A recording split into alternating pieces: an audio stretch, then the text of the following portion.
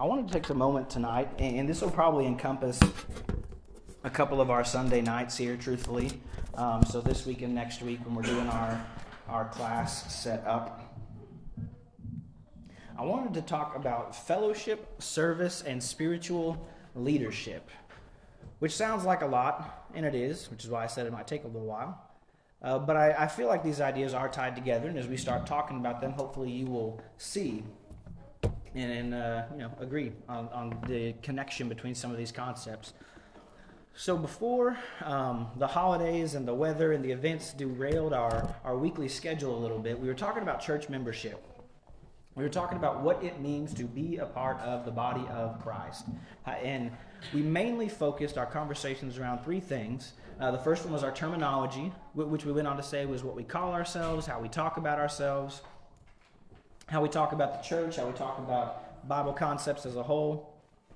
The second thing was we talked about what we called our source, which really ended up meaning our source for our doctrine, our source for our faith, our source for our belief. One of our main focuses in this section was Hebrews 12, 1 through 12, which uses this phrase. It talks about Jesus as the author and perfecter of our faith. That author implies the beginner, the originator of faith, but perfecter is also the completer, the one who brings it to fruition, the one who brings it to its fullness. And so, all that we believe in, how we understand God, our whole view of God, our theology, all of these things must be centered around Christ and His Word for us. About the lessons we can learn from Jesus' ministry, about who He was and what He did. And so, we use this phrase, He is the author and perfecter of our faith. He is the beginning and the end. We looked at Revelation, which it calls Him the Alpha and Omega. And so Jesus is the source for our faith. He is where our doctrine, where our beliefs, where our understandings stem from. If we do anything, if we add anything, if we practice anything, we ought to be able to not only tie it back to His message and to His Word, but any ideas and practices we have ought to be in submission to His Word. We mentioned how there are many different faiths out there where when the tradition of the church or the tradition of man, I will say, comes into conflict with Scripture, there are many different beliefs out there where the tradition wins out. And we said it's okay to have traditions as long as we understand that those traditions need to be subject to the Word. Jesus comes first, and I dare say Jesus comes exclusively first to the exclusion of all other things. And so the last thing we talked about in this sort of series on church membership and what the church is was our purpose. And when we were talking about this, we mostly focused on kind of the more notable passages, right? We went on to talk about what it means for the church to be the body of Christ and how we're called to be one body, we're called to be connected, and all those different sort of consequences of that illustration Paul uses about being the body of Christ. And we also looked at the second kind of focus we took for purpose was probably the first thing that comes to most of our minds, and that is the Great Commission, the gospel call. You know, one of the, I would dare say, probably the second most famous verse in the Bible after John 3:16, Matthew 28:19. Go into all the world, making disciples and teaching them all of I have commanded you, baptizing them and teaching them all that I commanded you. And so we looked at Matthew 28:19 through 20. We looked at Mark 16:16. We talked about what those means, what those don't mean. And what I wanted to do tonight, and for the next couple weeks on Sunday night, is really flesh out this idea of the purpose of the church. Because when we began this conversation, we mentioned that these first few things, they are really foundational. That everything we do ought to stem from or build upon the idea that we're, as the Great Commission says, we're called to go out into the world and make disciples. And then secondly, we're called to connect to one another. And so to me, I kind of see this as two things. We're supposed to go externally and go internally. We're supposed to connect people to Jesus, and we're also supposed to connect people to people. We're supposed to be connected to each other. That's what it means to be the body, right? The body has connective tissue. The body is connected to itself. And so all of our other purposes, or all of the other things that we do, the events we put on, the studies we have, the meeting times that we conduct, all of those should kind of be to these ends. And so, as we kind of begin our conversation tonight, I want you to really be thinking about what is the purpose of the church? Because if you think about it, if you've ever been a part of any sort of corporation over a certain size, they have mission statements, right? If you've got a big enough corporation, you get to spend a whole 4 days learning their mission statements and their core values and using words like synergy and business-minded and profitability. But if we had mission statements at the church, personally, I would gravitate towards those two things we talked about, being the body and something like Matthew 28:19. But there are dozens, if not hundreds, of passages in the New Testament alone in which the purpose of the church or of Christians is laid out. And so I want to begin to map out, at least a little bit more, some of what our purpose should be. So, for our first, I guess, really discussion question, if I said, okay, we understand the purpose is to connect to one another and we understand our purpose is to make disciples, the two things we've already talked about, what are other things that come to mind? And this can be as specific as you want in terms of practices and behaviors. It can be as general as you want of attitudes and mindsets. But what are other things that come to mind when I ask you, what is the purpose of the church? Can't go wrong there. Absolutely. Teach and preach. Teach and preach, certainly. Edification. Edification. I was going to say, like, one of the biggest reasons for suicide is, like, for a sense of not belonging. Oh, so I think man. it gives people, I'm not trying to be morbid, but it gives you a sense of purpose, sense of belonging. Yeah. And if you're traveling with people, it's a lot easier to trip than travel by yourself. There's a wisdom in the simplicity of that statement. Yeah, definitely. We talk all the time how if we look at Paul was not a lone wolf, lone ranger. And I don't know, I guess the way I see it is like Paul didn't go out. If Jesus picked 12 people to go with him, I'll at least be picking 24 personally. I mean, I don't know where you scale yourself relative to Jesus, but I'm thinking at least twice the help, you know. Anything else? Glorification, edification, belonging. Benevolence, certainly. And so you can save the lost, definitely. So I had a couple verses that kind of came to mind if we didn't have ideas, but you guys all had great ideas. But I want to go read a couple verses anyway. So we'll root these in some sort of verses, right? Turn to 1 John 1.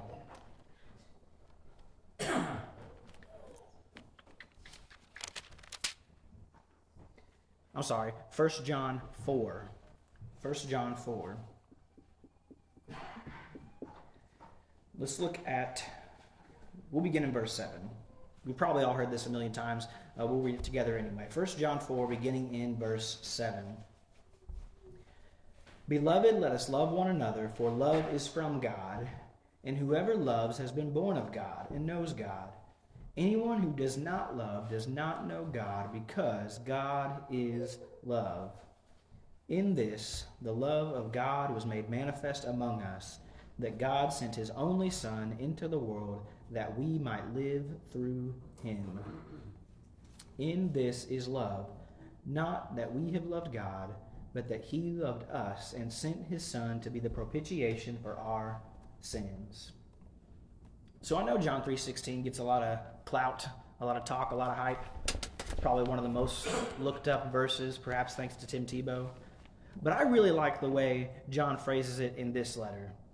That he says, not only ought we to love one another, which encompasses belonging and connecting and edifying each other, which is, building each other up, but it actually says that if we go all the way back to Genesis, we are made in the image of God. And if we are made in the image of God, we should possess within ourselves the kind of love God has for us. And it even uses this phrase that it says, anyone who does not love does not know God. And I think there's something really powerful about that. Because if you've ever been in a counseling session or a psychology setting, you've probably heard the expression that hurt people hurt people. And it's this idea that it refers to what is known in those clinical settings as the cycle of abuse. That oftentimes people who cause harm to others, whether physically or emotionally, are often themselves harmed in some way that they're trying to fix or repair or lash out against. And so oftentimes these issues stem from things that have happened to them. If I was to take this the complete opposite direction, or on the other end of the spectrum, I would say loved people love people.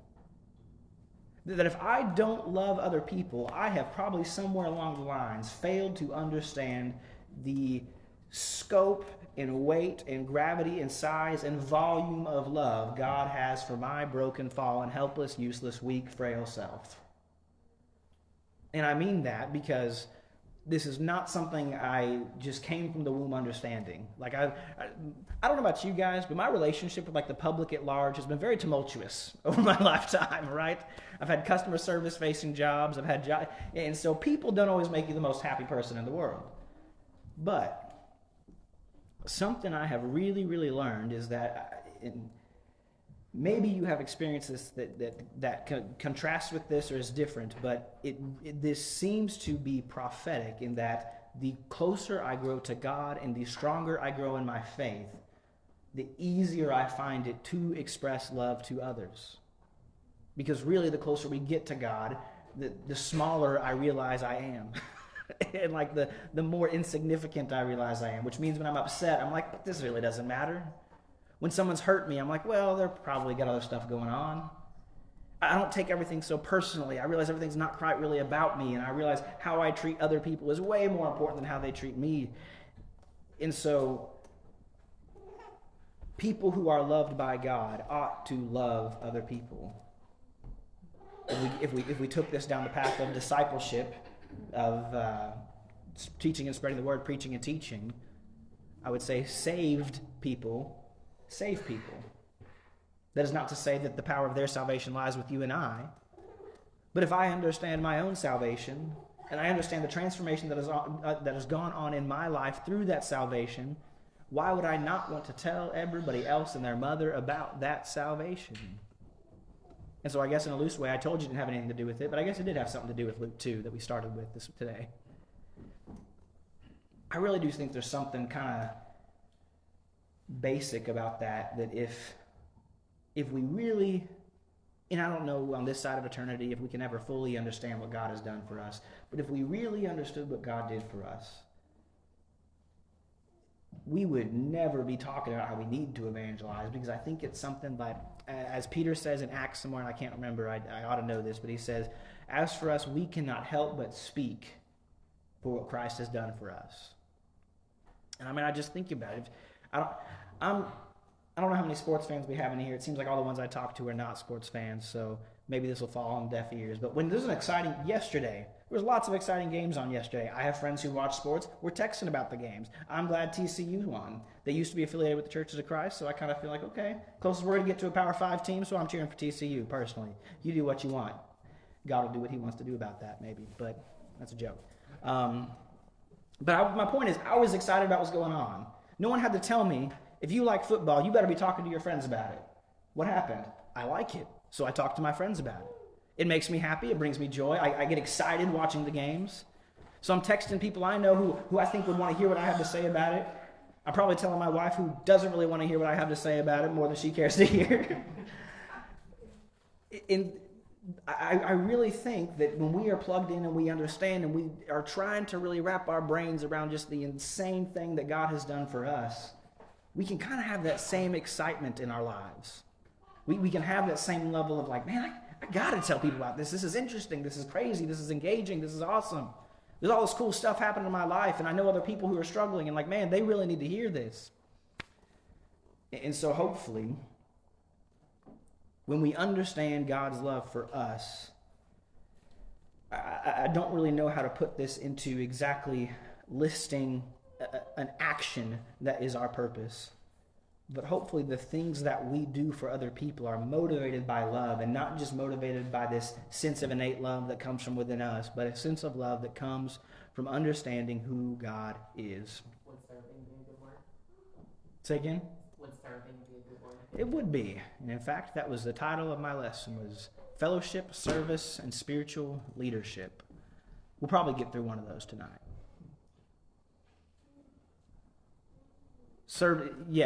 I see where you're saying. Yes, I said I didn't really think of actionable words that come from love. Yes, and that's I guess what I was saying. I think these ideas are all tied together. And so when we think about the purpose of the church, serving is certainly something that should be a natural outflow of the kind of things we want to do. Let's flip over. Let's look at Acts 17:11.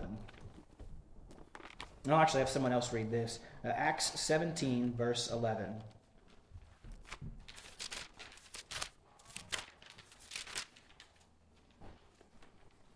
These were more fair-minded than those in Thessalonica, in that they received the word with all readiness and searched the scriptures daily to find out whether these things were so. Does anyone, well, I don't mean to put anybody on the spot. Someone read 1 Peter 3:15. If you know it, quote it, but 1 Peter 3:15.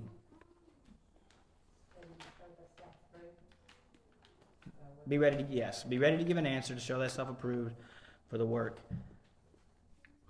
Love, and to totally shift gears in terms of why we do the things we do and the attitude by which we should do it. 1 Peter 3:15 is a little bit easier to grasp without context, and so I'm going to jump back to Acts 17. In the context of Acts 17, Paul is visiting many cities. He's going around to a lot of different places. He's trying to preach the word. He's doing a lot of dusting his shoes off and going to the next town, right? If you've ever done a study of Acts, the middle of the Acts looks about like this. Paul went to the town. He preached the gospel. A few people liked it at first, and then the rest of the town got really mad, so Paul had to leave. And then he went to the next town. And it kind of, there's a little bit of a cycle like this. But something interesting happens in Berea. It says, they immediately sent Paul and Silas away by night to Berea. They arrived, they went to a Jewish synagogue. If we know Acts, this was their custom. And it says, now these Jews were more noble than those in Thessalonica. They received the word with all eagerness, examining the scriptures daily to see if these things were so. In terms of how we treat others, I want us to keep on the forefront of our minds the concepts that we talked about from 1 John 4. But when we talk about what we do amongst ourselves, in sort of our internal workings, I start with this because I think if we are studying, if we are in the Word, if we are growing in knowledge of the Word, if we are sure of our own faith in our own understanding of the Word, we're going to keep ourselves out of a lot of problems. You've probably heard me reference before, and one of the lessons we're going to do on one of these Sunday nights is going to be about church organization and how we often get it wrong and why it's this way and not this way, and the scriptures that talk about that.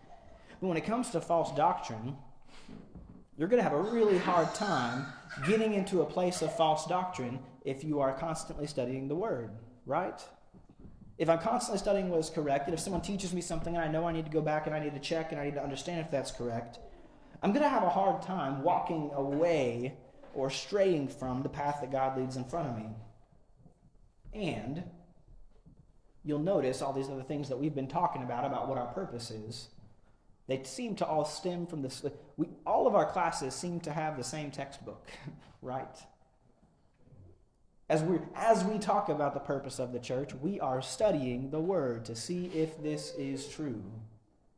And so when we even talk about our purpose, our understanding of what our purpose is and how we should conduct ourselves, and when it should be with love and if it should be with edification and all these, it should always be rooted in a solid understanding of God's Word. And so I feel like it's never a bad time to reference Acts 17:11. Heritage Christian, they have a thing they were doing for a while throughout the school year that once a week they would release these little like 1 hour sort of seminar things that they'd have different professors and guest speakers do, and they just called it the Berean Study Series. And all they did is they had some of these guys who were very knowledgeable in the Word pretty much just talk for about 45 minutes on, say, different hard concepts sometimes. Like one of them was the word propitiation and reconciliation, and other times it was different concepts like worship, and well, what really is worship, and how does the Bible talk about worship, and what they tried to do is say, let's try and address at least all of the prominently known texts that address this topic. And that's all they did. There wasn't really necessarily an end goal or a series of ideas. They just said, we're going to talk about worship, and we're going to talk and deeply look at what God's Word has to say on about, for example, this topic. And I think there's something. I'm more, I don't know, maybe my brain is simpler than some of theirs. I'm a little more story-focused. If you've ever noticed, a lot of my preaching, I gravitate towards stories. That's how my brain works. It's easy. There's a beginning, middle, end. And the Bible is chock full of stories. But there's something to be said about saying, you know what? I know that we're going to worship the same way next week as we did last week. But let's take some time and let's make sure we understand everything the Bible has to say about this, for example. Or if we're looking for elders, something we are doing is We did this, I think it was a month ago. I don't think I got to it in December. I know I did in November. We're going to talk about it again before January is up. We're going to look at some of the text the Bible has to say about elders. Why? Because it is good for us to study the Word on these topics. And so just in search for our purpose, it ought to be rooted in the text. Flip over to Acts 2:44, and this will probably be a good ender.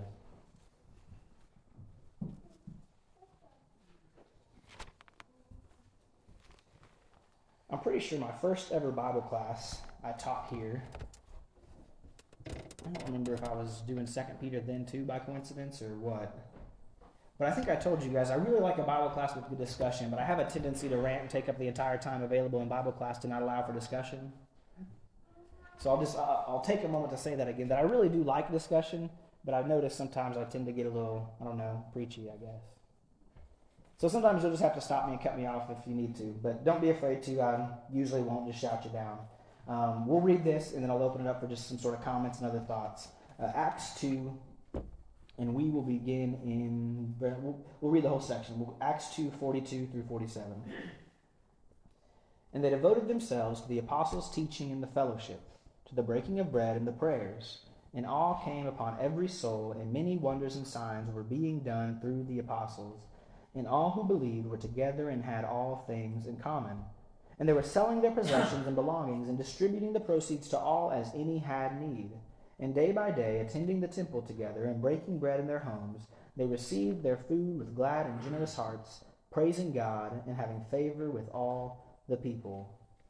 And the Lord added to their number day by day those who were being saved.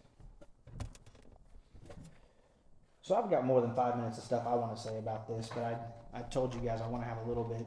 Thoughts, comments, questions, additions, subtractions, the things we've talked about so far just in our 20 minutes here tonight. Either 1 John 4 or Acts 17:11, serving in general. You mentioned earlier at the beginning the purpose of the church, and I think Acts there answers it. Like they were all together, and that's something that the church allows us to do. It lets us come together, not just with our families, but as one family, we get to come together and worship. Absolutely, and that, I'm going to come back to that. Other thoughts? Okay. Well, the reason I said I was going to come back to that is because that is why the section we're going to talk about next week is fellowship. And my subtitle is Fellowship, More Than a Meal. Because oftentimes we call it a lunch we have once a month, a fellowship meal. Or at least I know other places have.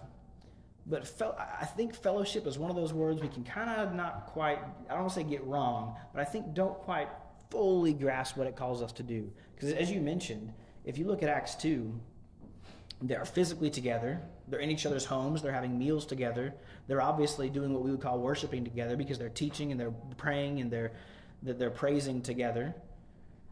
But I think the thing that would strike out, that would stick out to us so much if we just zapped back in time and saw a picture of the early church, would be what I would call their oneness. And I say that because I don't think unity even really begins to cover it. They were together physically, but they were connected socially. It says they were distributing as any had need. Without getting into a rabbit hole on why this isn't communism, I do want to say that there's something to be said about it. And maybe this is just the town I grew up in, and I think in other parts of the world this is called Southern hospitality, right? If your neighbor came down the street and they said, "Hey, can I have a cup of sugar?" and they didn't look like the big bad wolf, you would give them a cup of sugar and you said, "Well, do you need butter? Do you need eggs? What are you making?" If someone calls you and they have the wrong number, well, who are you looking for? What can I do for you? If you've been to somebody's house, they certainly say, in fact, if you've been there more than once, they might use this expression, make yourself at home. What are they saying? You know where the food is?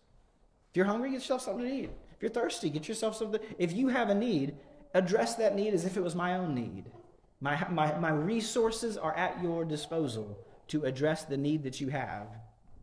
And I think there's something to be said about being so close to one another emotionally and I guess mentally, emotionally, socially, That if you have a need, if someone was hungry, if someone was looking for a place to stay, if someone was looking for a job, if someone you knew was in need of a car, if they had something going on, you would treat that as if that crisis or that need was within your own immediate family. If there was a child who was crying, you would comfort that child as if it was your own. The church I grew up in, if you were out of line, they would discipline the child as if it was your own. I don't think that's as popular today, but I'll probably hold my thoughts on about that for another lesson. I'm sure in about 10 years I'll need all the help I can get.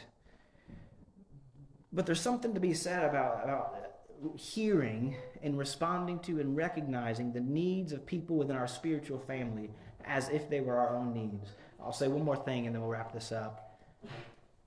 A message that pervaded Jared's service yesterday was this idea that family is not just blood family, but your family is, I don't think they said what you make it, but that it, something along those lines. I wish I could remember, but I thought of something a mentor of mine said a long time ago. And he said, well, you and I, he said, we're blood relatives. We are joined by the blood of Christ. And I say that to say that just like all these other things we talk about, I know many of you are going to tell me, well, I love my family. Well, actually, maybe you're all going to tell me that. You love your children, you love your parents, you love the people in your family that you care about. But I would challenge you and say that your bond to your fellow Christians is something that should supersede every other bond or connection you can have to anybody on this side of eternity. Because there is a faith that we share in a oneness that we should have that really is higher than anything else on the planet. And so when we read verses that talk about them being of one mind and of one heart, I think if we studied the New Testament church, we would really be struck by their oneness. Thoughts, comments, questions, concerns? I will take your silence as vast and unquestioned agreement with everything I said. Hold you to it later. Let's go ahead and close in a word of prayer.